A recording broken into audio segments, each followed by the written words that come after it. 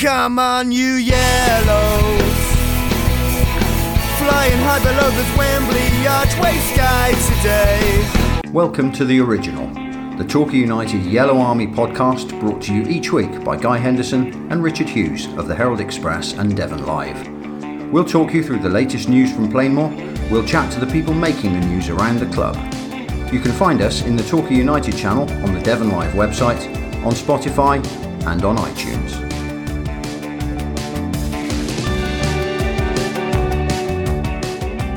Podcast time again. Here we are in the Paynton studio with 4 wins on the trot under our belts. All feels a lot different to how it did a few weeks ago. It does. We're joined by Dave Thomas. Dave, welcome. Good morning. Good morning. When Dave suggested a threesome earlier on, I didn't know what he was suggesting, but now I understand.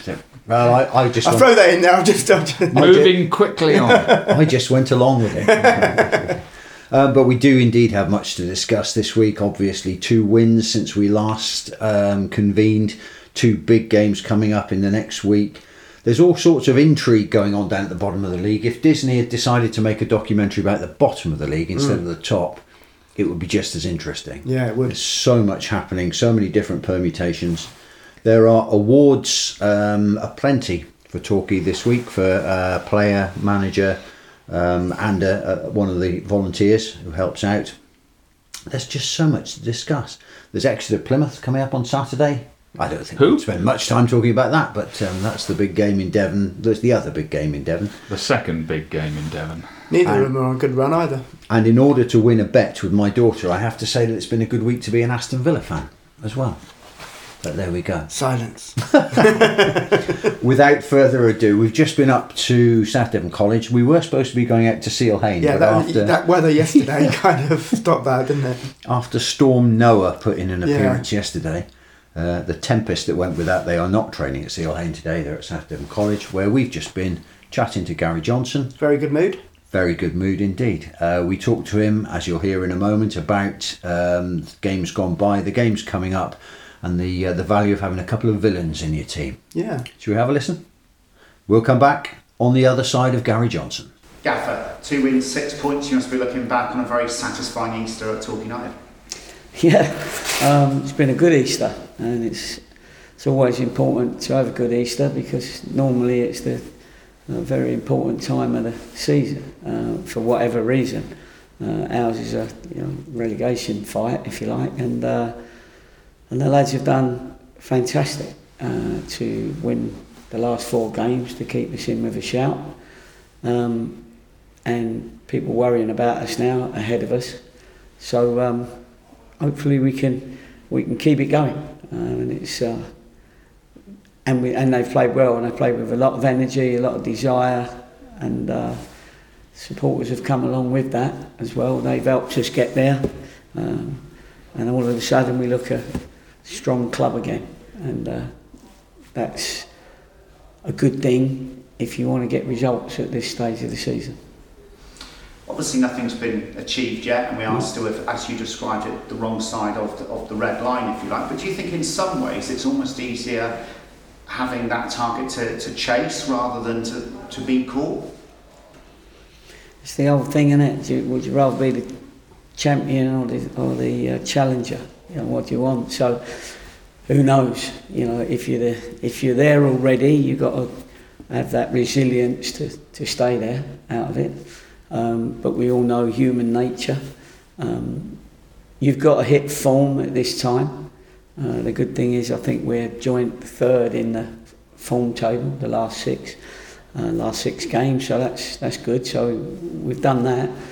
And that was a discussion we had with the lads a few weeks ago, just to say that we must hit form before we go into the last few games. So in a way, I don't know what the bookies' odds would be, for the one just above the line and the one just below the line. But we've certainly given ourselves a great opportunity, and having teams look over their shoulders, definitely. And I can't wait now for Saturday, because that is a big, big game. I think everybody sees that, everybody knows that, and if we can get that, the Plainmoor Roar going again, which it did against Eastleigh, and the lads have been talking about it. You know, they talked about it for a couple of days afterwards, and it really does get us going. And so that'll be a big part again on Saturday. To hit form at any time of the season is obviously fantastic, but to do it under the pressure that your players have been under with that gap with just 8 games to go, suddenly reel off 4 wins on the trot, it is something very special about this group, isn't it? Exactly, and I think we've deserved the results. You know, it's not as though we've nicked a couple of results. I think we've earned the 4 results that we've had with the help of our fans, the away fans, the home fans, and we've just got to keep that going. We've got an experienced group now, hopefully that will handle it more so than a young group, and they look like they're enjoying themselves and they're playing with enthusiasm, and that'll help us in the next very, very important 4 games to our football club. Obviously, most people's attention are focused on the team immediately above us, which is Aldershot, but it's important as well, like the game against Maidenhead, where you're dragging one team back in it. Obviously, York will fall into that bracket as well. To keep as many teams in the fight as possible is important, isn't it? It's very important. I mean, if the most important thing is that we keep winning. That's what we have to do, and then we'll see what, you know. You can't affect other games, if you like. You can affect your own game. So if we keep winning, then again, if we win the next game, and that's the only game we'll be talking about to the boys, then you wait and see what the results were, because you can't predict the results in this league. You can't. Like Gateshead, we knew Gateshead were a good side when we went up there. It was a good point for us. But Gateshead went and beat Eastleigh 5 at Eastleigh, and they're in the playoffs. We beat Eastleigh. You know, we had a good result against Boreham Wood, so you just can't judge the result. So you have to worry about yourselves, but keep one eye on what the others are doing as well. And you're right, every win that you get and the teams just above you lose gives you another shot in the arm, if you like, to keep going. We wouldn't ask you to give us the tally in front of the cameras here, but do you have a tally in mind, or from what you're saying, you're just going out there and telling your players to try and win every single game? Yeah, exactly. Because again, you can't predict. You've just got to keep winning, and if you keep winning, you can see how quickly when teams are losing, they come back to you. You know, it's only a little while ago that Yeovil were a long way ahead of us, and now we've got above them. Now we can't worry about them, because if we worry about them, then we're not going to do it anyway. You know, so we're ahead of them now. Now we've got to keep creeping and come up on the rails, as we say, and try and get a couple more wins. And finally, Gaffer, obviously the support that you've had, you mentioned already the Eastleigh game, fantastic show by the Yellow Army again at Maidenhead. Practically made it a home game on Monday. It just goes to show that when the club's together, united as well, what a huge difference it makes. Yeah, I mean, you know, we say it at important times. You can't say it every week, because it will go over people's head if you say too many things week in, week out. But I've always said that the Torquay supporters are, you know, football people, and they know what are the big games, and they know when it comes down to it which games are the games, the must-win games, if you like. And so hopefully we'll get a big vociferous, is that the word? Intelligent people support.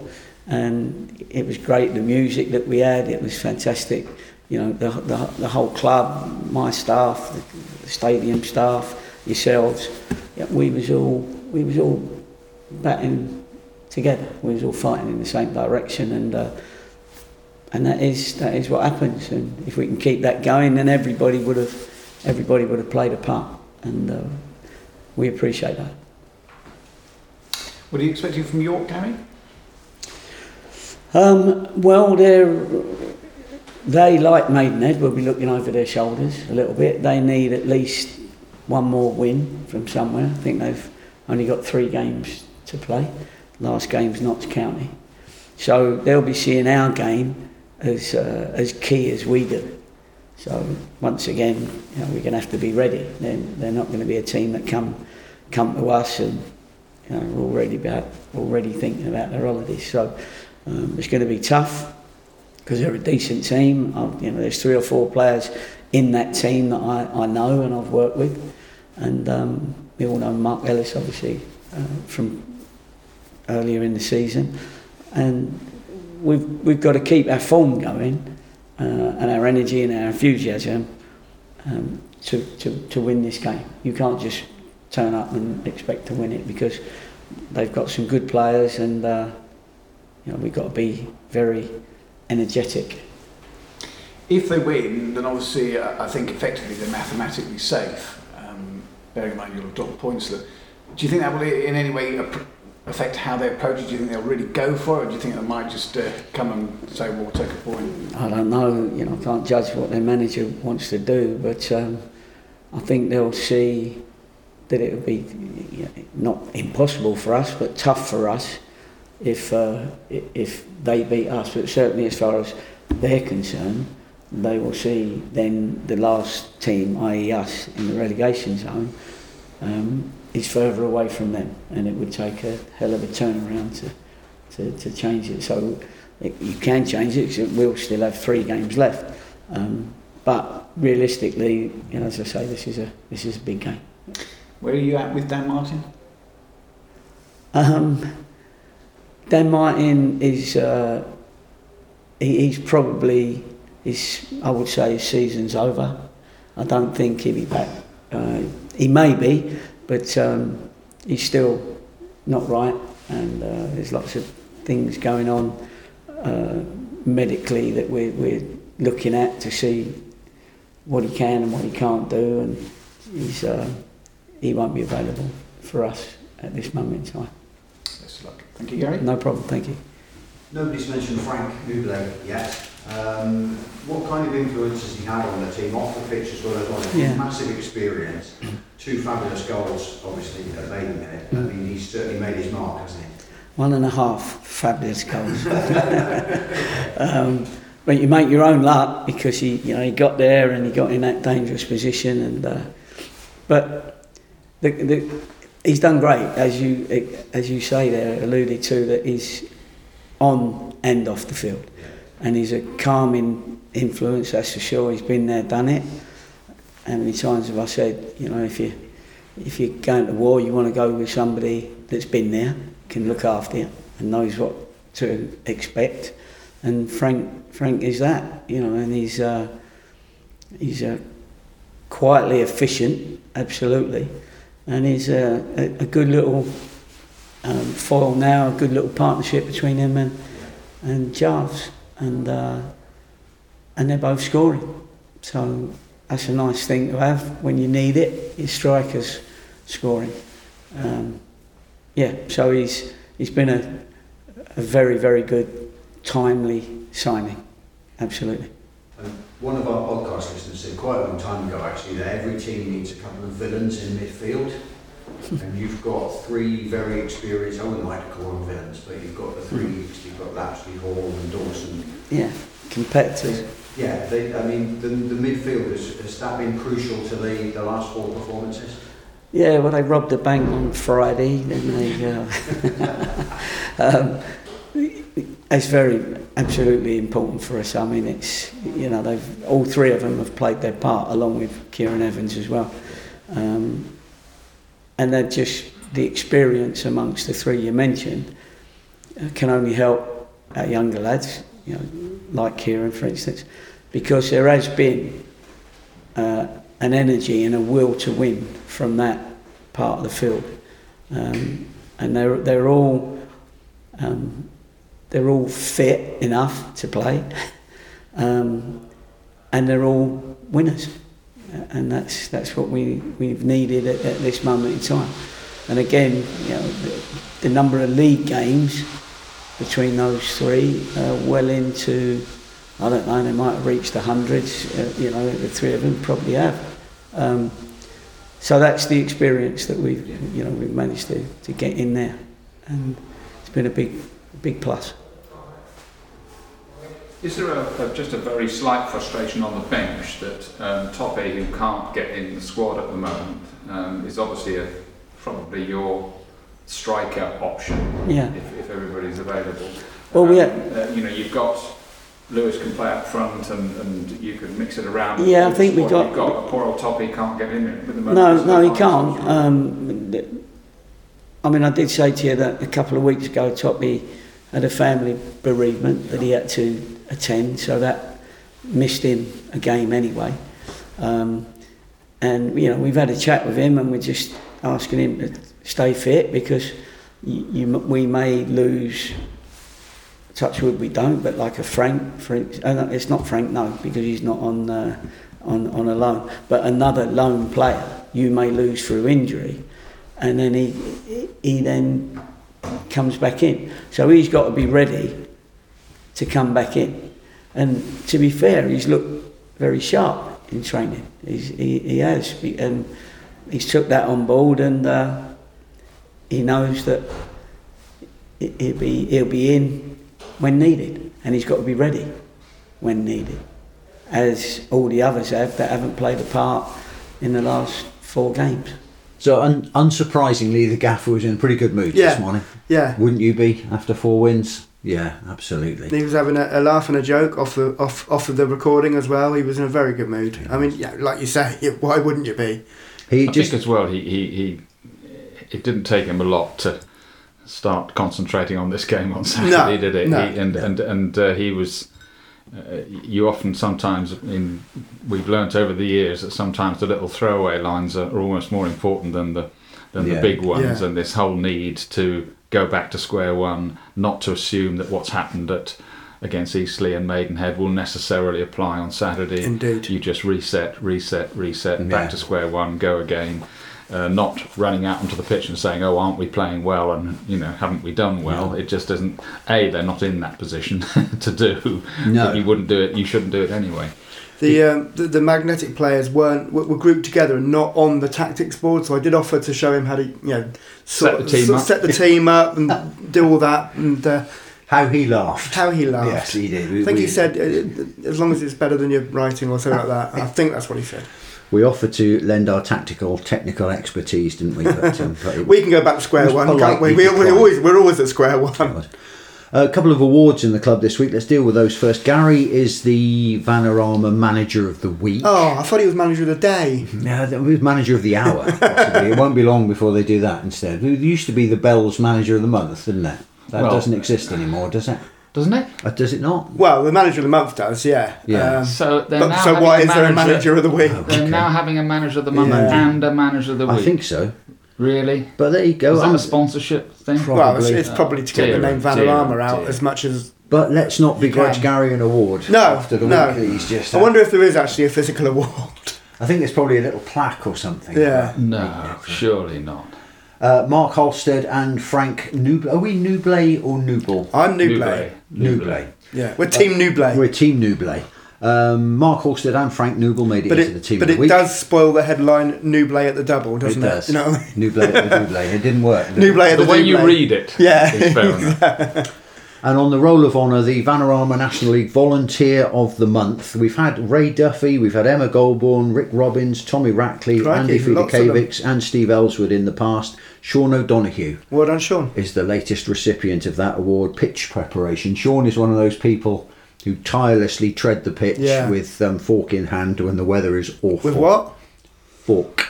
Oh, when the weather is awful, to make sure the playing surface is good. So well done, Sean. Congratulations to you. Let's talk matches then. Let's talk about the Eastleigh game. Have you ever seen a team exploit the dark arts of football better than Eastleigh? Well, they weren't even dark arts, were they? I mean, it was just ridiculous. I was sitting next to you, and the people around us were going mad, weren't they? The fans around us, and obviously, Dave, you're on the radio. My mum tells me you weren't happy either. Well, from inside the first 10 minutes, it was pathetic at times. I just think it's a bit depressing that a team. Look, Eastleigh, good luck to them, good luck to the club, good luck to their fans, whatever. But they're in the playoffs. Yeah, that's what depressed me during the whole afternoon. And of course, they've since gone and lost 5-2 at home to Gateshead last night. But a team like that, why are they in the playoffs? And well, you can go over it until you're blue in the face that we should have had a team together a bit sooner than this. But there you go. We were just discussing that on the way home. And you think they've got there by this great home record. And good luck to them. But you saw stuff that they were. But there's issues that they were exploiting or trying to exploit, which are running through the whole game now. Yeah. The whole business of, you can now fall over, hold your head, and stop the opposition team attacking. Yeah. You can try and get a penalty. You can dive in the penalty They did that at one point when we were absolutely free and moving forward with a really good opportunity. All the little issues that we've been seeing for month after month after month, which we all know is spoiling the game, and the people at the top have got to get to grips with sooner or later. Yeah. And Eastleigh were merely doing their best to go along in that culture. The fullback at the start, within about 5 minutes, had gone down twice after challenges with it was Jarvis first, and then Newbley. Jim McNichol wouldn't have felt those challenges. Well, do you know what I mean? To be honest, Brendan Camp probably didn't. But when you look at that as a tactic in the game, what he's done is he's got the referee looking closely at Jarvis and Newbley. Immediately. So from that point of view, that's clever. I thought he was good. I thought the referee last Saturday was pretty good. Elliot Swallow, he'd come an awful long way from Blackpool, so he might as well have turned on a performance. And I thought he kept his cards in his pocket for as long as he possibly could. The first player to be booked wasn't until the second half, and that was Cisse, I think it was, or something like that, for dissent. Yeah, he was he was theatrically tapping his wrist. Yeah. To remind the referee to so put the time ref on. did his best to try and keep everybody ticking over, even when there was loads of niggly stuff kicking off. And we've seen some pretty poor ones at Raymore this season, let's face it, but I thought he was okay. I think what you say is just right, because we have seen some poor ones and we always name them, so we should be naming the good ones. And I thought he did okay. But it was just good to beat a team like that, because United this season have been mucked about or have failed to overcome that sort of stuff so many times, and United won absolutely on merit. They probably should have won by more than 2-0, and atmosphere great. Good crowd. What wasn't to like about Friday? 2 cracking goals as well. I mentioned it to Gary in the press conference as well, and I think the key, certainly in the Eastleigh game, was the 3 amigos, the 3 villains in the midfield. Obviously, other players played their part as well, but Asa Hall, Tom Lapsley and Kevin Dawson in the midfield. And of course there was a decision to make, because Lapsley was back. He hadn't put him in the first game for the win at came in as a sub, Scunthorpe. And he put him into the team, took Evans out and put Evans on the bench. And you think, are 3 old boys going to be? They're not old boys by any stretch. Lapsley is not. Is a young buck. But will that work?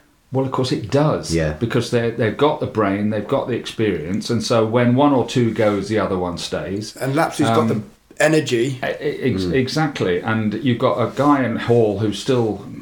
I'd have my house on him getting on the end of something in the box most of the time. Both boxes, cracking by the way. header for the goal as well. Exactly. So those 3, and especially in big games where you don't want people to make mistakes in midfield and give the ball away in the wrong areas. They don't. They play what's on. They play the percent. I'm not saying they're perfect, because they're not. But you want guys making the right decisions at the right time in big games. And when you've got those players, Gary said to us, I think it's after we'd stopped recording. Actually, he talked about the 5-5-5 formation, which he said most people find think, well, what's he talking about? But he's got a point, hasn't he? Yes. You want those players. You're referring to the wing back trick.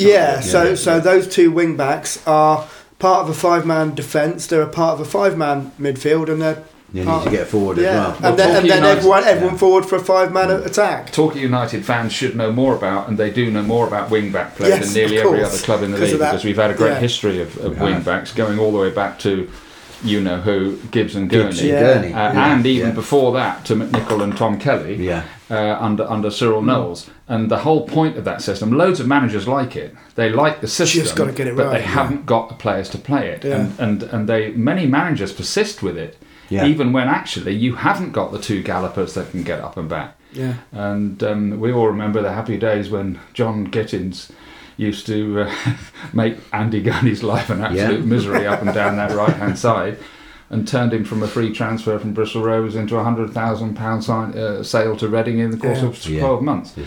And but unless you've got A, the engine, and B, the mentality to keep doing it, do you remember even when Aaron Nemain was with us, and for a long time he looked a little bit of a high days and holidays player, flitting in and out of games, and it was only when Gary Johnson and Aaron Downs finally got him really putting in the yards up and back, up and back, up and back on both sides. He could do it on the right and the left. He became a really valuable asset. That he became an absolute nailed-on starter. He's been undroppable for Notts County, hasn't he? This season. So he's probably doing something right for them. Going off subject slightly, it is intriguing how many players Gary turns into saleable assets, although we don't really get money for them, but they go off and to bigger clubs. There are ones that can't make it without Gary's guidance. And there are others who have learnt and remember what they've learnt. But talking of that midfield, there have been too many games this season where we've just been rolled over in midfield and pushed aside, and the midfield just hasn't really counted. Yeah. That's not happening now. And also, as my cousin Brian pointed out, as an American enjoying his football, he thinks the game turned. Torquay got chippy. Chippy. Because Eastleigh played the way they played, Torquay decided they weren't prepared to take it. Yeah, absolutely. And there was some proper fight in that game. So that's the game in which we overtook Yeovil. 3rd clean sheet on the trot. Thoroughly satisfying. BBC had given me all sorts of problems with not updating their table correctly, by the way. Really? They've been all over the shop, haven't they? The Beeb. Still on Monday, they had the top of the National League completely wrong. Yeah. It flummoxed you, Rich. You suddenly thought, hang on a minute, what's going on? Well, I obviously I was using the live update table, which should have been completely finished because all the games were over, to write my copy, and You sent it. Yourself. I went to the pub and I looked at the table again. Yeah. And I had to ring down to change my copy because it had changed. So anyway, it's me blaming the BBC. It's fashionable to blame the BBC nowadays. Maidenhead on Easter Monday. Another really complete performance. I mean, Maidenhead, I just watched the highlights this morning.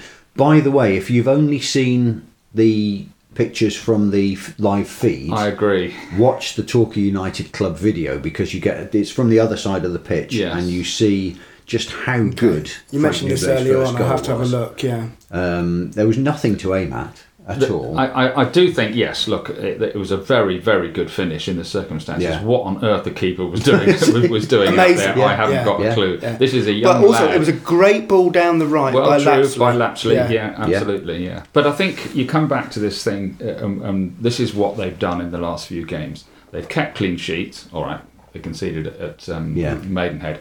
They get that first goal.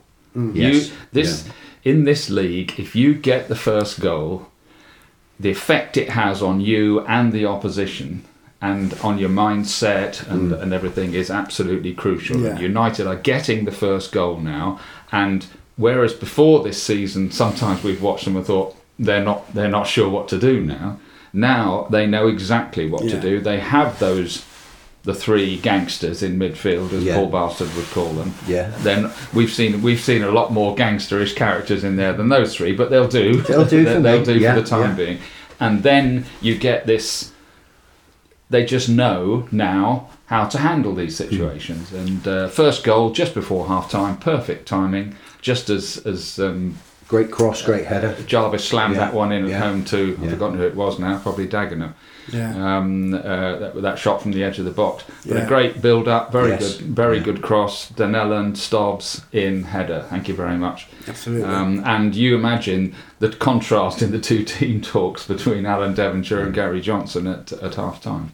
Because as you were saying earlier on, in the commentary, which incidentally was very good on the live feed, they were saying, well, Maidenhead are now safe. Yeah, they started the day by basically saying we're all right. We're okay, we're safe. No, you're not. They weren't saying that at the end. There's a lot of teams could still get dragged into. And we're going to have a little chat about who's got what in a minute, aren't we? Before we leave Maidenhead game, one player I thought had a very good game, by the way, is somebody who made 1 subs appearance for us in the opening game of the season against Oldham. Ashley Nathaniel George. He did look at the player that in that game, didn't he? He came on and I thought he looked a player. Now, obviously, he wanted somewhere closer to home. I guess that's what the move was about. And, you know, we didn't keep him, but he does look a player. He does. If you look at, again, watch the Torquay highlight, every time Maidenhead attack, it comes through him. That's just an aside. We were the better side on the day, but just a little bit of credit to young Ashley. Do you know what I enjoy about watching those feeds from Maidenhead? And I know it's the obvious thing, but it is the trains. But what I enjoy more than the trains themselves is the fact that the commentator knew exactly which train each one was and where it come from or where it was going. I knew you were going to... there's another Elizabeth Line train coming into Maidenhead Station. And a Great Western train heading... that was... brought out the train spotter in all of us, didn't it? Okay, let's look ahead. Oh, by the way, our second goal on Easter Monday was our 50th league goal of the season. Was just it? A little milestone. Just bring the 50 up. Well done, Guy. Good research. It's just that goal difference is scary, isn't it? That's the only thing about it's improved. It has. It's another couple of results going the other way, and it brings us back into it. But it's been haunting us now for a long time, hasn't it? And I mean, whenever we've been able to write sort of 3 points behind or 2 points behind, it has. It's always been 4. Yeah. But if you think back to March the 25th, 2-1 at home to Dagenham, last minute winner again against us, and we were 8 points adrift with 8 games to go at that point. Scunthorpe above us, and you think, well, and it just goes to show, doesn't it, what you can do if you hang in there and don't, keep going. Obviously, the new signings or the recent signings have helped big time. There's no denying that. And we haven't seen the Gary Out sign on the pop side for a few games now. Well, there you are. So you just have to keep going. I know it's a very boring phrase, isn't it, for everybody, including us, to use sometimes. But I know all three of us probably have had people coming up to us and say, stop pretending they're down, and all this sort of stuff. And you have to keep nodding and saying, well, let's see what's going on. And as you quite rightly say, there's not so many people coming up and saying there isn't. So, in fact, I'm getting texts saying the opposite now. Our mate Tom, the Argyle fan, is beginning to get the optimism from us as well. Where's he going on Saturday? I'm not sure. I imagine. Is he going to Exeter? I imagine he'll be at St James's Park. There ain't many away tickets at Exeter, are there? No, I wouldn't have thought so. About the same as Wrexham will get at Plainmoor, I would have thought, on the 29th. But, perhaps he'll end up at Plainmoor. But Tom's getting the optimism. He's getting the enthusiasm. Of course, talking away on Saturday, isn't he? No, they're home. Of course, they are. Yeah. Okay, it's York on Saturday. They're 17th. They've got 49 points from 43 games, so we've got a game in hand on them. And we're 6 points behind them. So we could still. They've had a decent run over the last couple of weeks, haven't they? They have. And then got duffed up at home to Halifax on Monday 3-0, which was, by the way, Mark Ellis's 500th senior appearance. Was it really? Yeah. This is weird, though, isn't it? Having Mark Ellis, who was quite an important part of our team. Well, his last game at Plainmoor was at Plainmoor on Boxing Day, and he scored the goal that got us a 1-1 draw with Yeovil. Yeah. He's now obviously went back to Barrow. Family logistical reasons, gone to York now. Yeah, it's a closer move for him. And he's closer. It was his 500th game. Yeah, I mean that'll be interesting. Any idea where when his very first league senior appearance was? Well, I don't know that, and you'll tell me in a minute. But what I do know is that when he was a 16-year-old and he signed for Bolton Wanderers, I was working at the Sunday Indie, and I got a phone call from his mother to do the story, and I did the story. Well, he was. If he was 18, it was only just. Okay. And it was under Paul Buckle, of course. Yeah. 2007, a 5-2 win at Kidderminster Harriers. Was it? Yeah. Was it really? In 2007. And goal supporters from that happy time will remember that we'd scored 5 at Histon on the Saturday. I was there. Oh yes. And we scored another 5 at Kidderminster the following evening, the following Tuesday night, and that was where he made his debut against James Constable. Wow. A centre forward who we'll all remember fondly, playing more from a few dust-ups with him over the years. Him and Matt Reed were the two... well, Matt Reed a bit later, but in those days, that was who he made his debut against. Wow. And when you say things like that, the player who's played 500 games making his debut in 2007... I automatically think, well, that 2007 was only 3 or 4 years ago, wasn't it? There you go. So, and of course, Manny Duca, who's playing for them as well. Yes, an enigma. Well, absolutely, he scored 7 goals for them this season. Yeah, he was. Didn't he go off to Scotland and score some goals there? Yeah, he played for Wraith Rovers, Inverness, Caledonian, Thistle. He couldn't stop scoring for them for a while. No, he's had a little bit of a wander around. I think we had a Manny Dooku feature every week, didn't we? Yes, we did. At one time. I'm not sure whether he played with Sean McGinley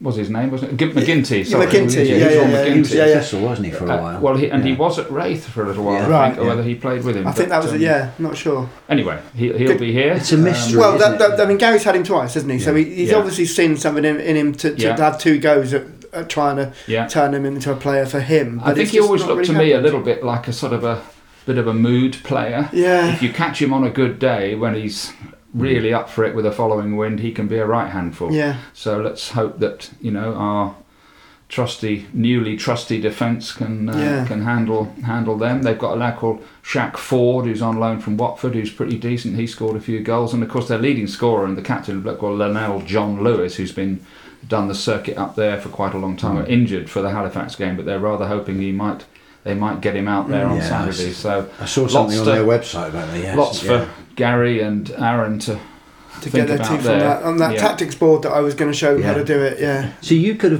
could have been some great revelation in your lineup. It's doubtful. Gary and Aaron would have gathered around and said, "I think he's got something." Well, what was it Stuart Pearce said about his first ever team? He sat down at the kitchen table and I think it would have been the Notts Forest job, would it, or the Man City job, whichever job it was, his first managerial role, and he sat down at the kitchen table and wrote out a team, and he showed it to his missus, and his missus said, "You've only got 10 players on there." That'll do. Yeah. Okay, and the games come thick and fast. We're at Chesterfield on Tuesday. Chesterfield, who were on an identical run to us in the last 6 games. Is it identical? Is it? Yeah, 13 points from the last 6 games, same as us. They're 4th, which still leaves them 28 points behind Wrexham. But and they beat us 5-1 at Plainmoor back in November, which was a painful that was a bruising one, wasn't it? Yeah. So we owe them one. Didn't have a team then. No. Well, when you look at the players' difference, I mean, you look at the start of the season and the end of the season, it's a whole new team apart from Lapsley, Holstead and Jarvis, isn't it? More or less, and I guess Evans as well. But at the risk of repeating ourselves, that will be another game. I mean, they all are, but that will be another game where if United can score first at Chesterfield, that could definitely be the key there. Yeah. Obviously, Chesterfield at home with obviously the playoff issue has rather died, hasn't it, for the teams who are well in there, because they know they're in the playoffs. Teams like Woking, Chesterfield, they're not going to catch. They're not going up. They're not going to be caught by the teams behind them. They're just so it's quite difficult, I would imagine, to be a manager in those things. I think you just want to be third, don't you, just to get that advantage in the playoffs. There you are. So you would assume that Chesterfield will be up for it. And interesting comment that just before we leave the weekend completely, that Nublet was saying afterwards, and I think sometimes we've often chatted about it to Gary, and you talk about it when people can't handle it, is this old P for pressure word.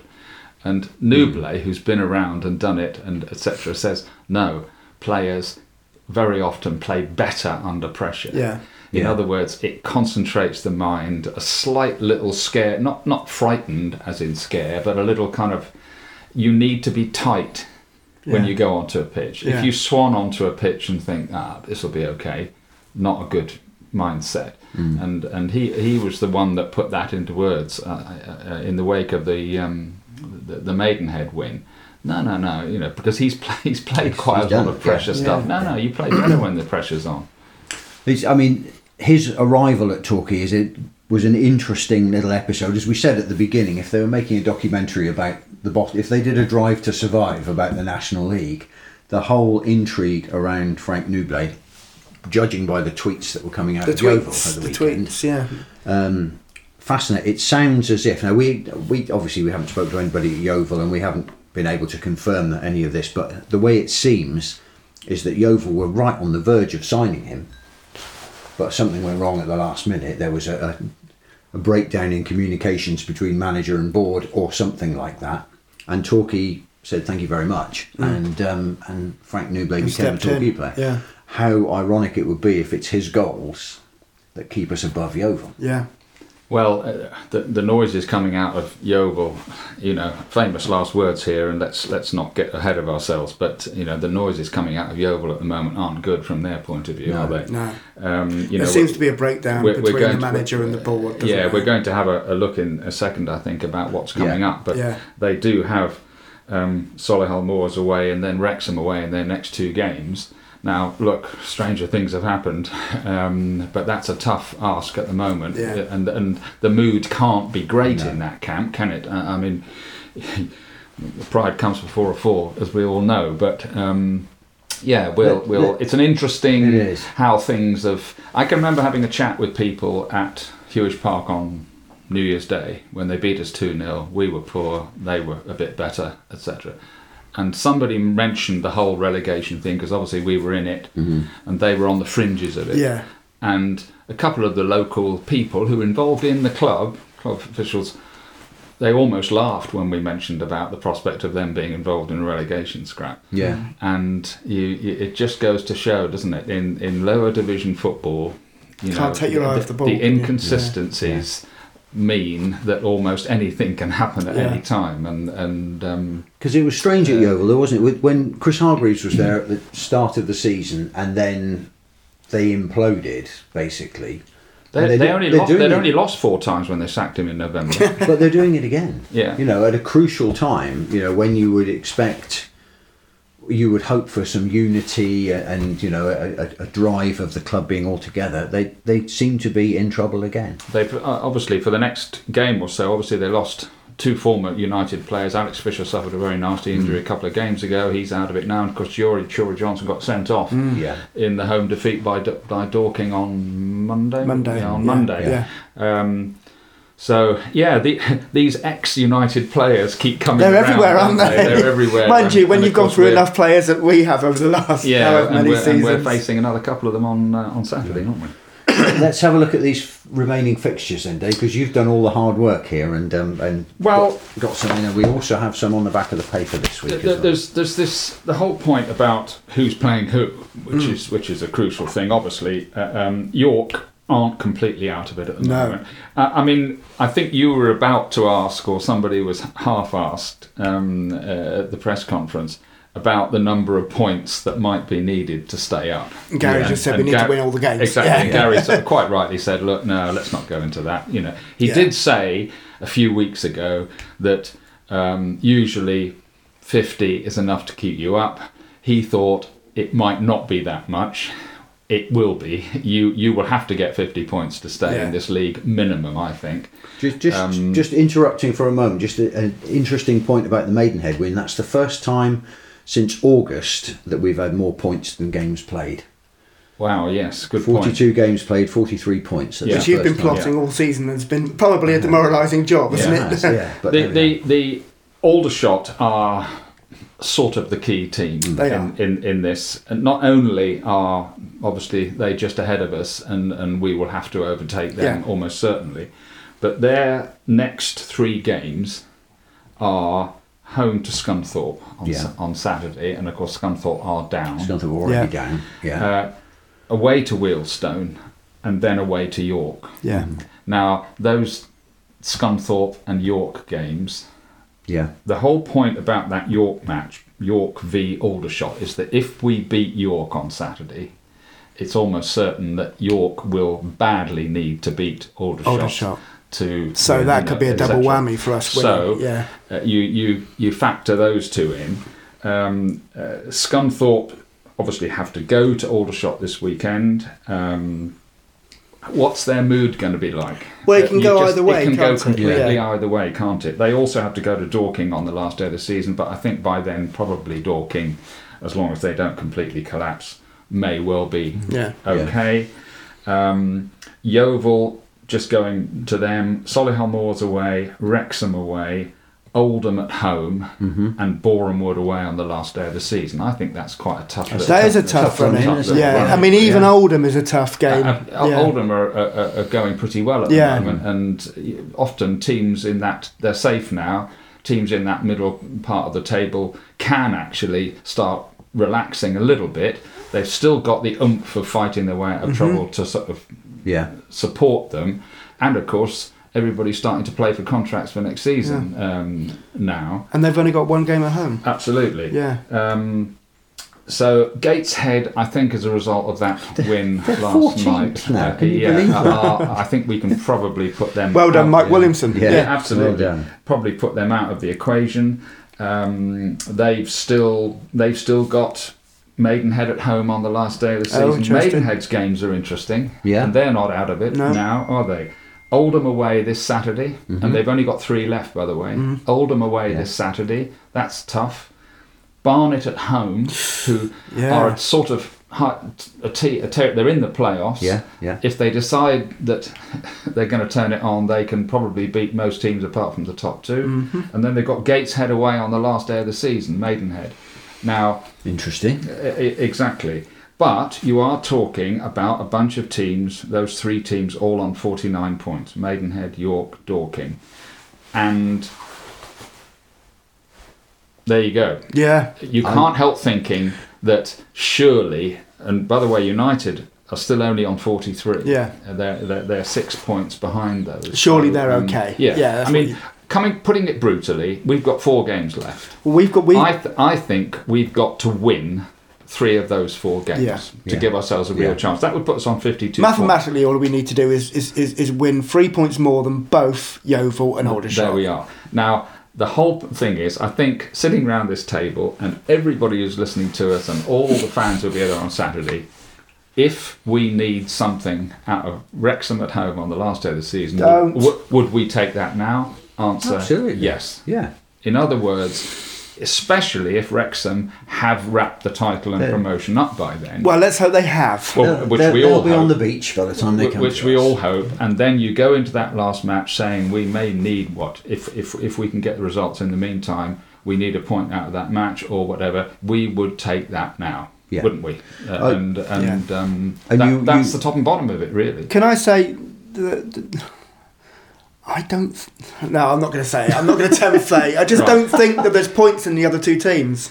Well, but there we are. I think there's points in us. We'll see. We'll see. I mean, you've also got the whole scenario, this last day game, which everybody is absolutely losing sleep over, and I don't blame anybody, whether it's in Plainmoor, outside Plainmoor, at Yeovil. It's especially with this change kick-off time, is just mind-boggling. That if Wrexham can have wrapped the title up, which they might have done in their previous home game, then please, National League, take the trophy to Racecourse, present it to them there, and let the last day take care of itself. What we don't want is a load of National League officials with suits turning up on the last day at Plainmoor and wanting to present the trophy to Wrexham at Plainmoor on the last day of the season. When there's still stuff when it could coincide with one of the worst days. Well, it's bleedingly obvious, isn't it, that they don't. Now, if it is to me and you and Guy, if it comes down to that, and the title is on the line on the last day of the season, then obviously there'll need to be brainier people than us to work out how to handle all that situation. But let's hope that it doesn't, because the situation is difficult enough for everybody as it is, especially with this change kick-off time. Just imagine if in the depths of January, February, when we thought all was lost, we'd still be here 16 days before the end of the season, still doing the maths that we might just get out of it. And this Wrexham game on the last day of the season has been ringed in red for so long, hasn't it? For all different reasons. You know, you're talking about TV cameras. You know, apart from the United team that didn't go up 2 years ago, you're talking about 2 of the best teams that have ever Wrexham and Notts County probably have ever played in the National League. You know, what a bloody game that was on Monday at the racecourse ground. It was. It's we've all been looking at that game for so long, hoping that it would count, thinking that it probably wouldn't, but knowing that for Wrexham it could be huge. Now that at least that result on Monday means that if they keep on winning and Notts County drop anything over the next couple of games, then with a bit of luck, Wrexham might have had it wrapped up. Do you know what I did on Tuesday morning? Go on. I turned off Today on Radio 4. We don't normally talk about non-league football on Radio 4, but slam, it was off. Did you see Kyle Cameron's goal? Yep. Good old diving header from Agent Cameron. At the far post. Yeah. And Ben Foster's penalty save. Yeah, I mean, I appreciate. I think I'd enjoy it more if we weren't playing him on the last day of the season and we were safe and everything. I just Look, don't want to know about none of us that. have anything against Wrexham particularly. That they've served their time. Let's face it, in this division, that they've been through absolute hell over the last few years. And Luke Young, let's not forget. And Luke Young, and Youngie, who we wish the absolute best for. That they thoroughly deserve to go up. So do Notts County. Yes. I've always felt, and I was proved wrong on Monday, that Notts County were just the better footballing side, but Wrexham, you can't take anything away from them. The mind-boggling thing is the number of points and the number of goals that Notts County may finish up with and not go up. Indeed. But also the mind-boggling thing is there's been some figures of weekly wages floating around this week as well for people like Paul Mullen, etc. Well, I think we've known about these things for quite a long time, and most National League fans are well aware of the sorts of money that Wrexham have spent. But there we are. They're pulling in 9,000-10,000. That they could have sold that place out twice over on Monday. You're right. They are getting the figures They're generating the revenue. They're getting the revenue of another team that would pay that money anyway. There we are. Yeah. Look, good luck to. If we were Wrexham at the moment, we would be. If we go away, everybody else. If we'd been Wrexham fans for 30 years, exactly, we'd be absolutely. It's like there are plenty of them. Yeah, it's like friends of mine who were Manchester City fans when they were awful. Yeah. And they now get lumped in with all the new Manchester City fans. Yeah. The people who were Wrexham fans when they were awful and playing in front of 1,100 people. Yeah. They deserve a bit of how many of those Manchester City fans were at the Gillingham Manchester City League One playoff final? Quite. A couple of people I know were there, but they're now. Yeah, and let's be brutal about it. It is about money. When United went down from the conference and for the first time, 2007. That new board, Paul Bristow, put in an awful lot of money, and within 2 years we were back up again. When we went down to the Conference South, United's budget was almost certainly the biggest budget in that division. It does talk, and I think if United can stay up this season, touching wood there. If Wrexham and Notts County can please clear off, then it does, tantalisingly, almost certainly level things up a little bit. We were looking with positive heads on about who might be coming up from below, and I haven't really looked at who's at the bottom of League Two. Ebbsfleet have walked the south, haven't they? Yeah, and you've got Fylde and Kings Lynn and teams Kings like Lynn that. are top at the moment. You're not talking about exactly. And the people coming down look like it might be either Rochdale, Crawley have dropped back into it now. Hartlepool have a fancy might clamber their way out of it, but anyway, I think let's not get ahead of ourselves. No, exactly. We've just got to try and hope that we can stay in it, because it could be, a lot more interesting. Well, it's been very interesting this season, but it could be, an interesting league next year. A couple more things in my notebook. Did you see that Stephen Wearne had gone to Gateshead on a free transfer from Grimsby? Oh, he's managed to wrap his contract up. He was on the bench last night in their win at Eastleigh. He wasn't the same Stephen Warren the second time as he was the first, was he? I think you're probably right there. It wasn't quite the revelation that he was the first season, but it's quite an interesting move, isn't it? Yeah, well, it's not a million miles away, is it? And here we go again on the old doesn't have to move. It's a long way to Torquay business. Absolutely. In fact, we're at the end of the podcast, and this very much isn't an afterthought, but women's football. Torquay United have 2 games left and are still in with a shout of promotion. They play away at Liscard They do. on the 16th, Sunday. 2 o'clock kickoff.